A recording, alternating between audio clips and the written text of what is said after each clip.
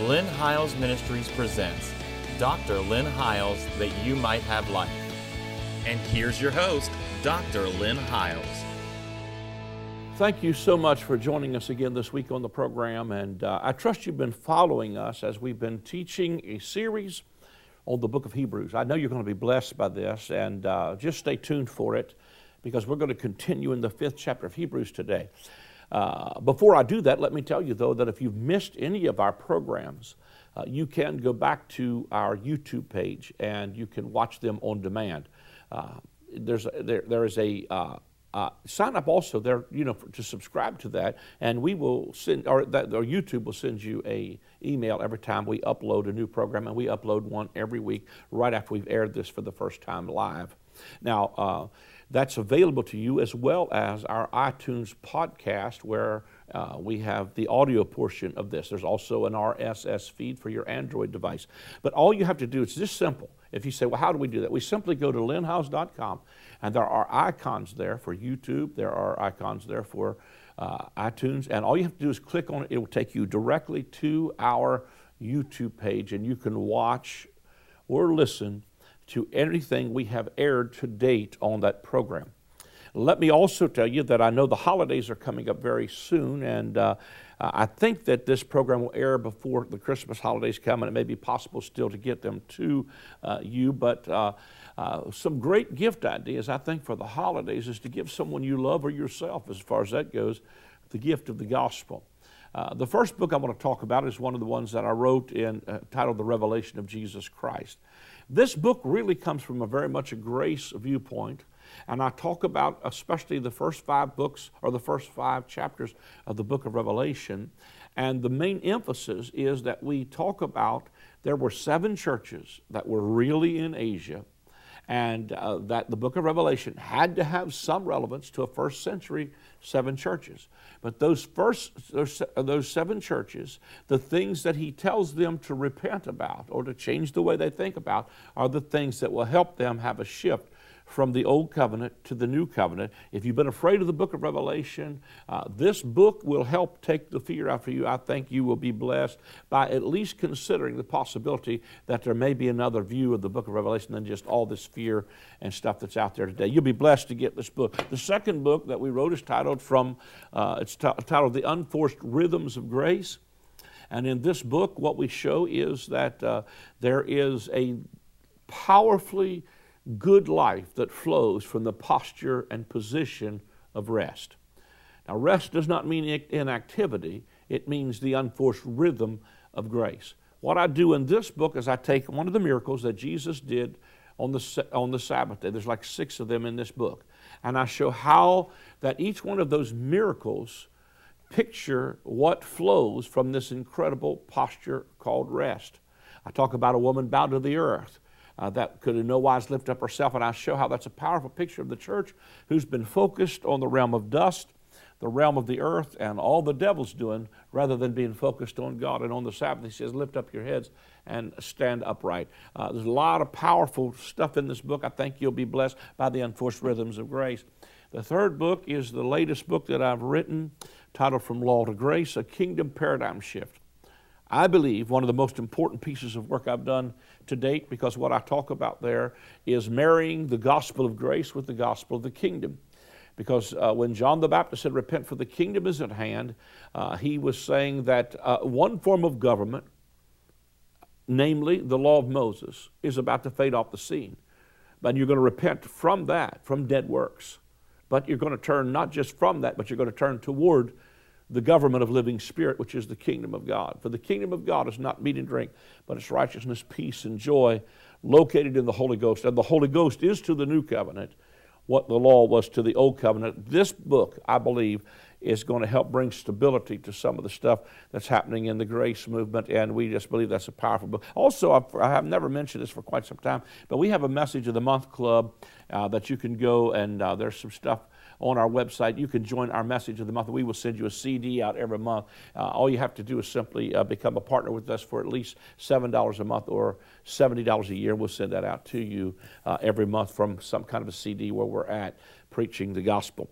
Let's get the word. Hebrews, again, the 5th chapter is where we're going to go once again today.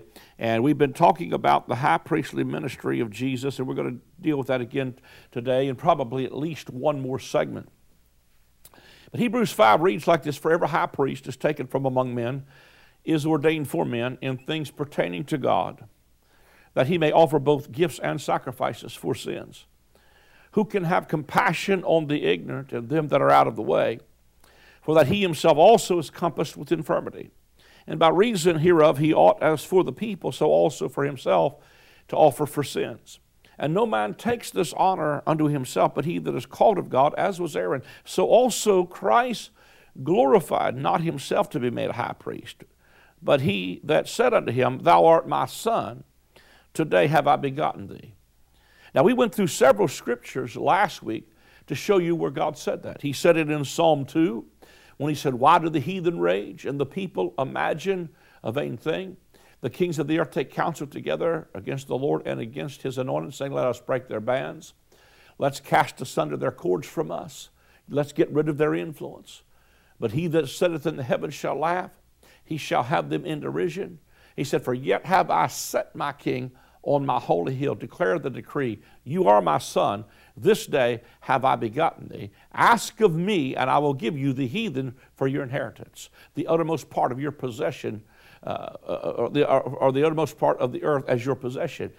Kiss the Son, lest he be angry and you perish whilst thou art in the way." That's a quote from Psalm 2 when he said, "Thou art my son." But included in that declaration, he says that ask of me, and I will give you the heathen for your inheritance. I believe what he's declaring there is that this inclusion of what he's doing included both Jew and Gentile into the covenants of promise.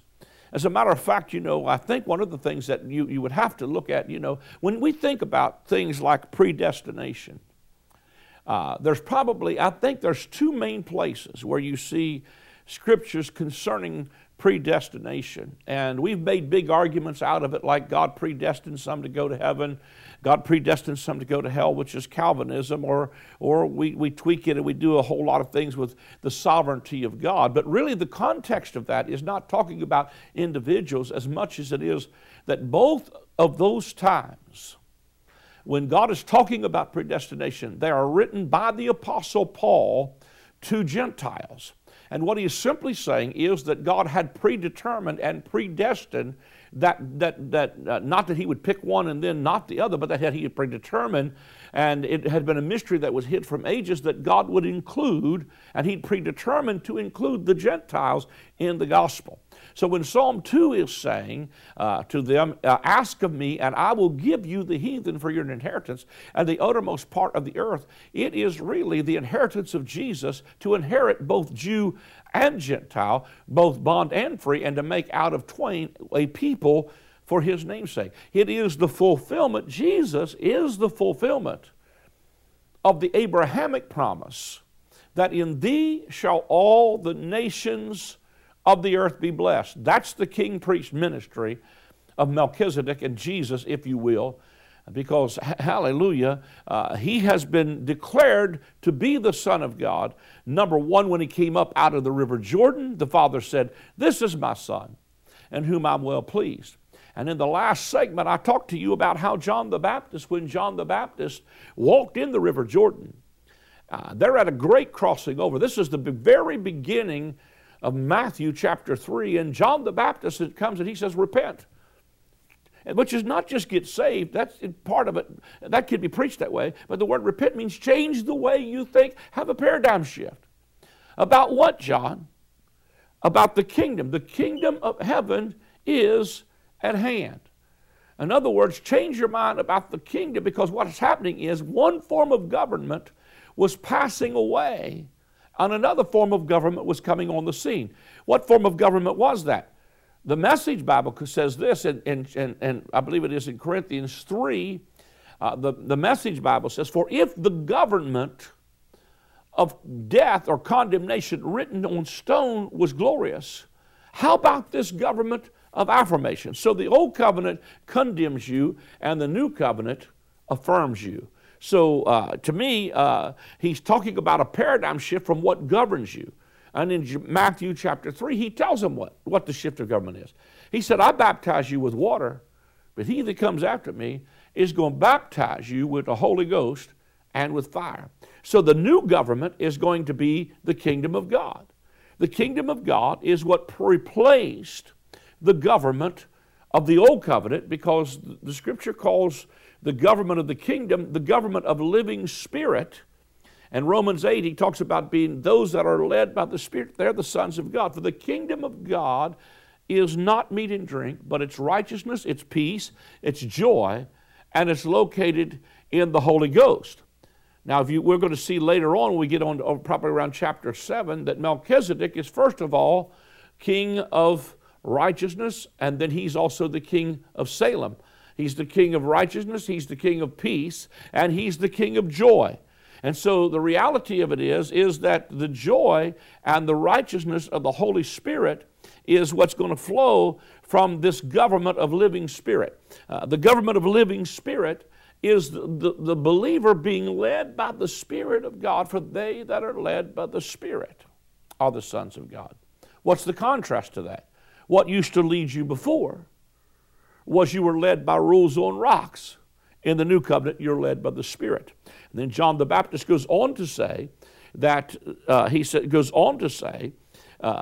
that he sees Jesus coming down over the bank of the Jordan River, and he says to him, or he says to all the congregation, "Behold the Lamb of God who takes away the sin of the world."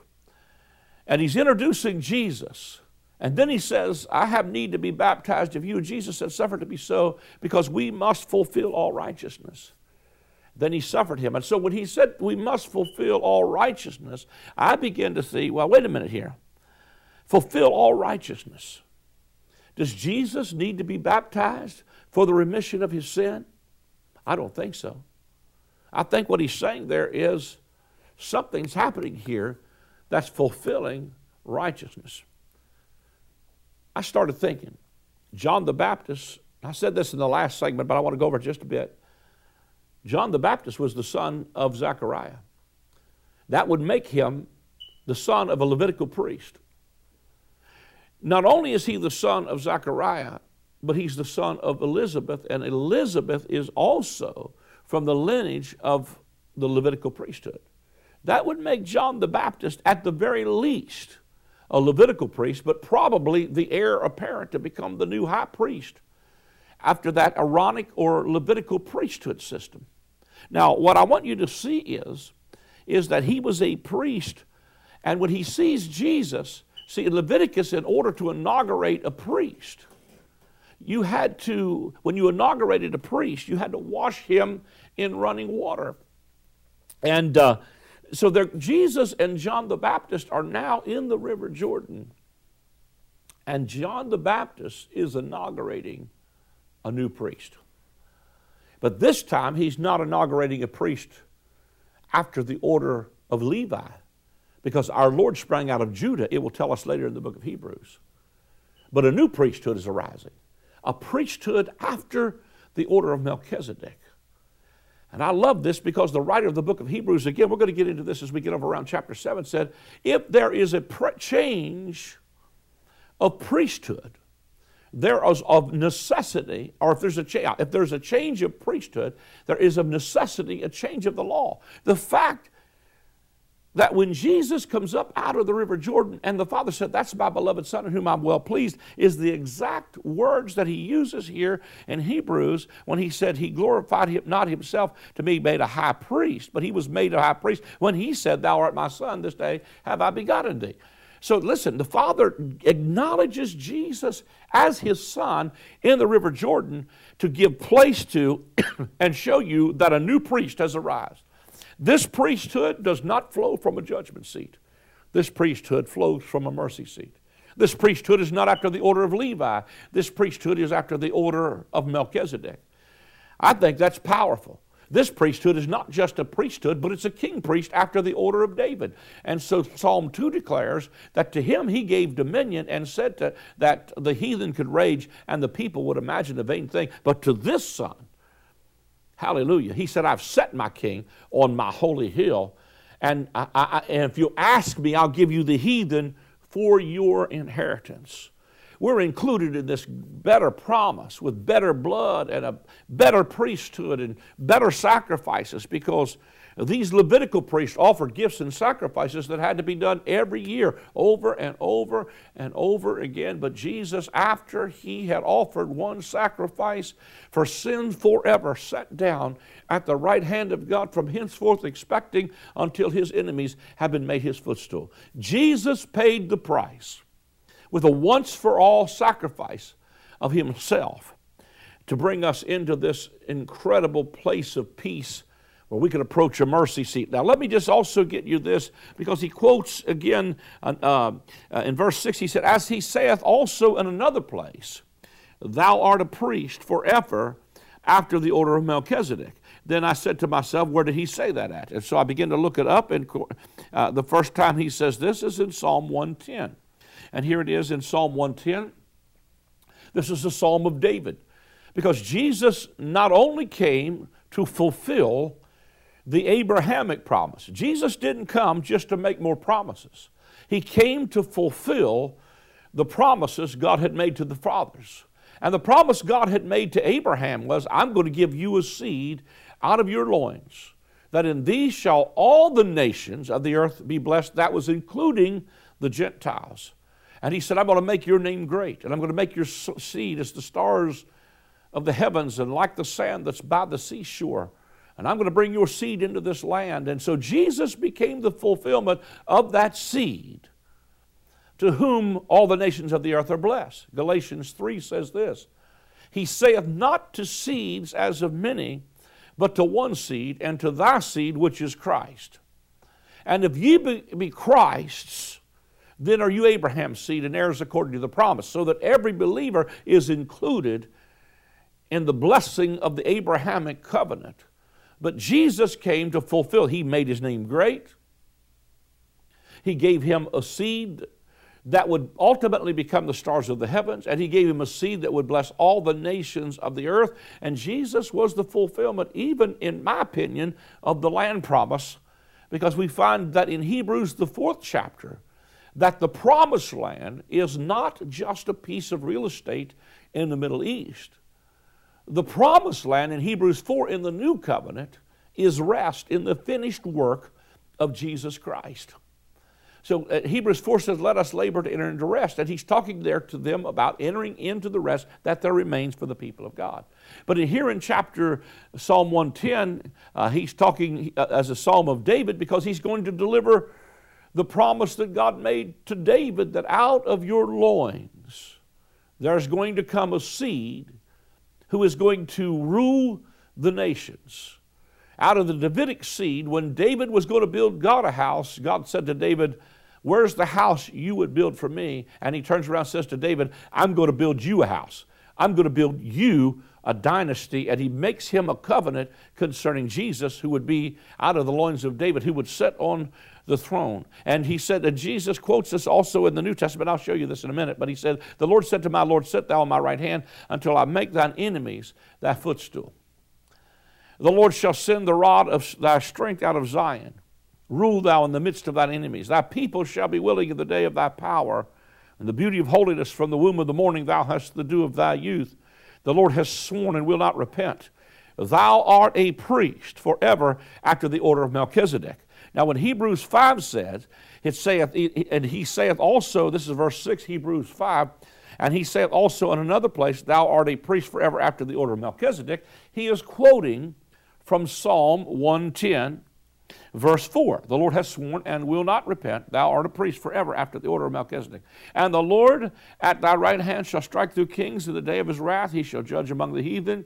He shall fill the places with the dead bodies. He shall wound the heads over many countries. He shall drink of the brook in the way. Therefore shall he lift up the head. Now I believe he's talking about, when he's talking about striking through kings and getting rid of all of those things that he's talking about here, he was talking about a first century, even when the kings that would wage war against his kingdom, even among the Jews, would literally would literally be broken with the staff and the rod of iron that he would rule with, because he was going to establish a kingdom. But this time, it was not going to be like the kingdoms that flow from an earth realm. This was going to be a spiritual kingdom that he gave birth to over 2,000 years ago and is still alive on planet Earth. Now, I think that's powerful. Jesus quotes this verse again in Matthew chapter 22, verse 42. He says, saying to them, standing there talking to the scribes, Pharisees, and the people of that day, he says, what think ye of Christ? Whose son is he? They said unto him, the son of David. And he said to them, how then doth David in spirit call him Lord, saying, the Lord said unto my Lord, sit on my right hand till I make thine enemies thy footstool. When did he say that? Psalm 110. I just read it to you. The Lord said unto my Lord, sit thou at my right hand until I make thine enemies thy footstool. He's saying this when he's quoting, he saith unto them, how then doth David in spirit call him Lord? When he said, the Lord said unto my Lord, sit thou on my right hand till I make thine enemies thy footstool. If David then called him Lord, how is he his son? And no man was able to answer him a word, neither durst ask any man a question from that day forth, ask him any more questions. That's pretty powerful stuff right there. He put them to shame because what he's saying is, this son that David was talking about is standing in front of you, and he's a priest forever after the order of Melchizedek. You know, one of the most powerful things that I think is in this is that, man, he is certainly showing them a priesthood. I can't help but think about Abraham when he crossed. He was on his way back from the slaughter of the kings of Chedorlaomer, and he meets Melchizedek. And Melchizedek serves bread and wine to him. Bread and wine, to me, are the elements of communion. And when Melchizedek served him bread and wine, the scripture says that Abraham, watch this, gave tithe to Melchizedek. It doesn't say he paid tithe. I'm probably jumping way ahead of myself here because Hebrews, the 7th chapter, talks about this quite a bit. But under the new covenant, we do not pay tithe. We give. Now, you know, we could get in a debate about whether it's a tithe or not a tithe or however you want to. Abraham gave tithe. But here's what it simply says in Hebrews 7. It says that Levi had a commandment to take tithe, while Melchizedek receives it. One is from force, and the other has to flow from your heart.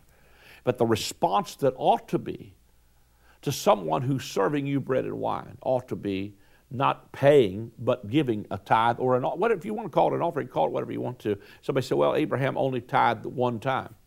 I guess you could look at that, but he paid tithe of all. And so if you want to say, well, you only paid tithe one time, then I would say take a survey of all that you have and give one big tithe, if that's the case. But nevertheless, Abraham gave. In other words, let me just put it this simple. The debate here today is not over the tithe issue. The debate the issue here is when you receive bread and wine, something ought to be responsive out of your heart that says, I want to sow into that. I want to give, not to get the victory, but because I'm on my way back from one. Jesus already won the victory, and when we serve bread and wine, we're serving the death, burial, and resurrection of Jesus Christ, and the response ought to be to want to sow into that kind of a ministry. See, I think when you're sowing into Old Covenant ministries, you're sowing into Levi. But Abraham gave tithe to Melchizedek, and God made him rich. Now, I think that's powerful. I want to give into New Covenant ministries and let God, I just pray God's blessing on people that will sow into that kind of thing. Now, let me say another thing as well. He's a priest, but you and I also follow suit with that because we are a priest also. There's an order of Melchizedek. I think it's interesting that in the book of in the book of Exodus,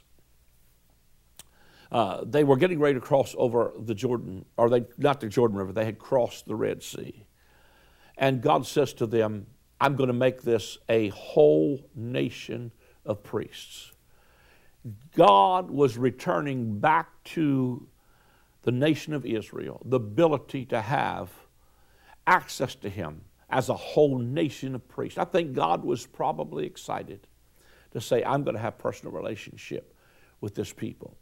But the moment God came down on Mount Sinai, and the darkness and the cloud and the thunder and the sound and the voice of words, Deuteronomy, I think it is chapter 5, I believe verse 27, it said, the people said in their tents, Moses, we're afraid of him. You go talk to him, and whatever he says to you, we will do it. And the people forfeited a personal relationship with God for a mediator system. And God said, all right, call Aaron and his sons, and let's have a priesthood after the order of Levi.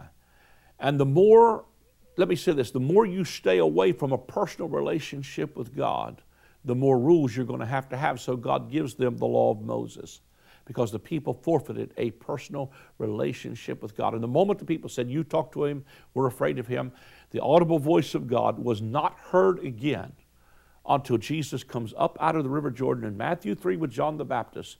And this is the first time that people heard the audible voice of God, when God said, that's my son in whom I am well pleased. And God restored the priesthood back to the people. And then Peter gets a hold of this in the book of Peter, and he says to that first generation, you are a chosen generation, you are a royal priesthood, and he restores the priesthood of the believer back to the nation. First of all, they were the chosen generation, but there's an ongoing fulfillment that we are a part of a royal priesthood that ought to be a priesthood that ministers from a mercy seat and not from a judgment seat. A priesthood that is now operating after the order of Melchizedek, that does nothing but serve bread and wine. To me, that's a powerful thing that we're a part of. We're about to run out of time. Maybe I'll get back into this just a little bit in the next segment, but I just wanted to take a moment here before we go off the air to tell you thank you for joining us. Thank you for your partnership. Thank you for the seeds that you sow into this ministry. Without you, it's impossible to continue to do this. What you don't sow into goes away. I believe we're a Melchizedek-type priesthood that's serving bread and wine. And I believe there's a blessing to sowing into that. If you've been blessed by our ministry, then sow into it. If you've not been blessed by our ministry, we're not asking you to do anything. But if you've been blessed and you'd like to see this continue, then consider becoming a partner or sow a one-time gift. You can do that by calling the number on the screen. You can give via credit card or debit card. You can go to our website. It's the easiest way to do it. You can even sign up there to do a monthly debit, whatever you want to become a partner for, or however much you want to do it. Or you can send a check to the address that will come up on the screen, and we would deeply and greatly appreciate it, as it helps us to take the gospel around the world. Thank you for joining us this week. God bless you. I'm very excited to announce the release of my newest book. It is titled From Law to Grace, A Kingdom Paradigm Shift. In this book, we talk about how the gospel is not about a law you have to keep. It is about receiving a life that will keep you. It is not about living this life out of fear. It is about living a life of faith. It is not about rules. It's about a relationship with a loving Father. It is about moving from the old covenant government of condemnation to the new covenant government of affirmation. It is about living life as a citizen of the kingdom right now.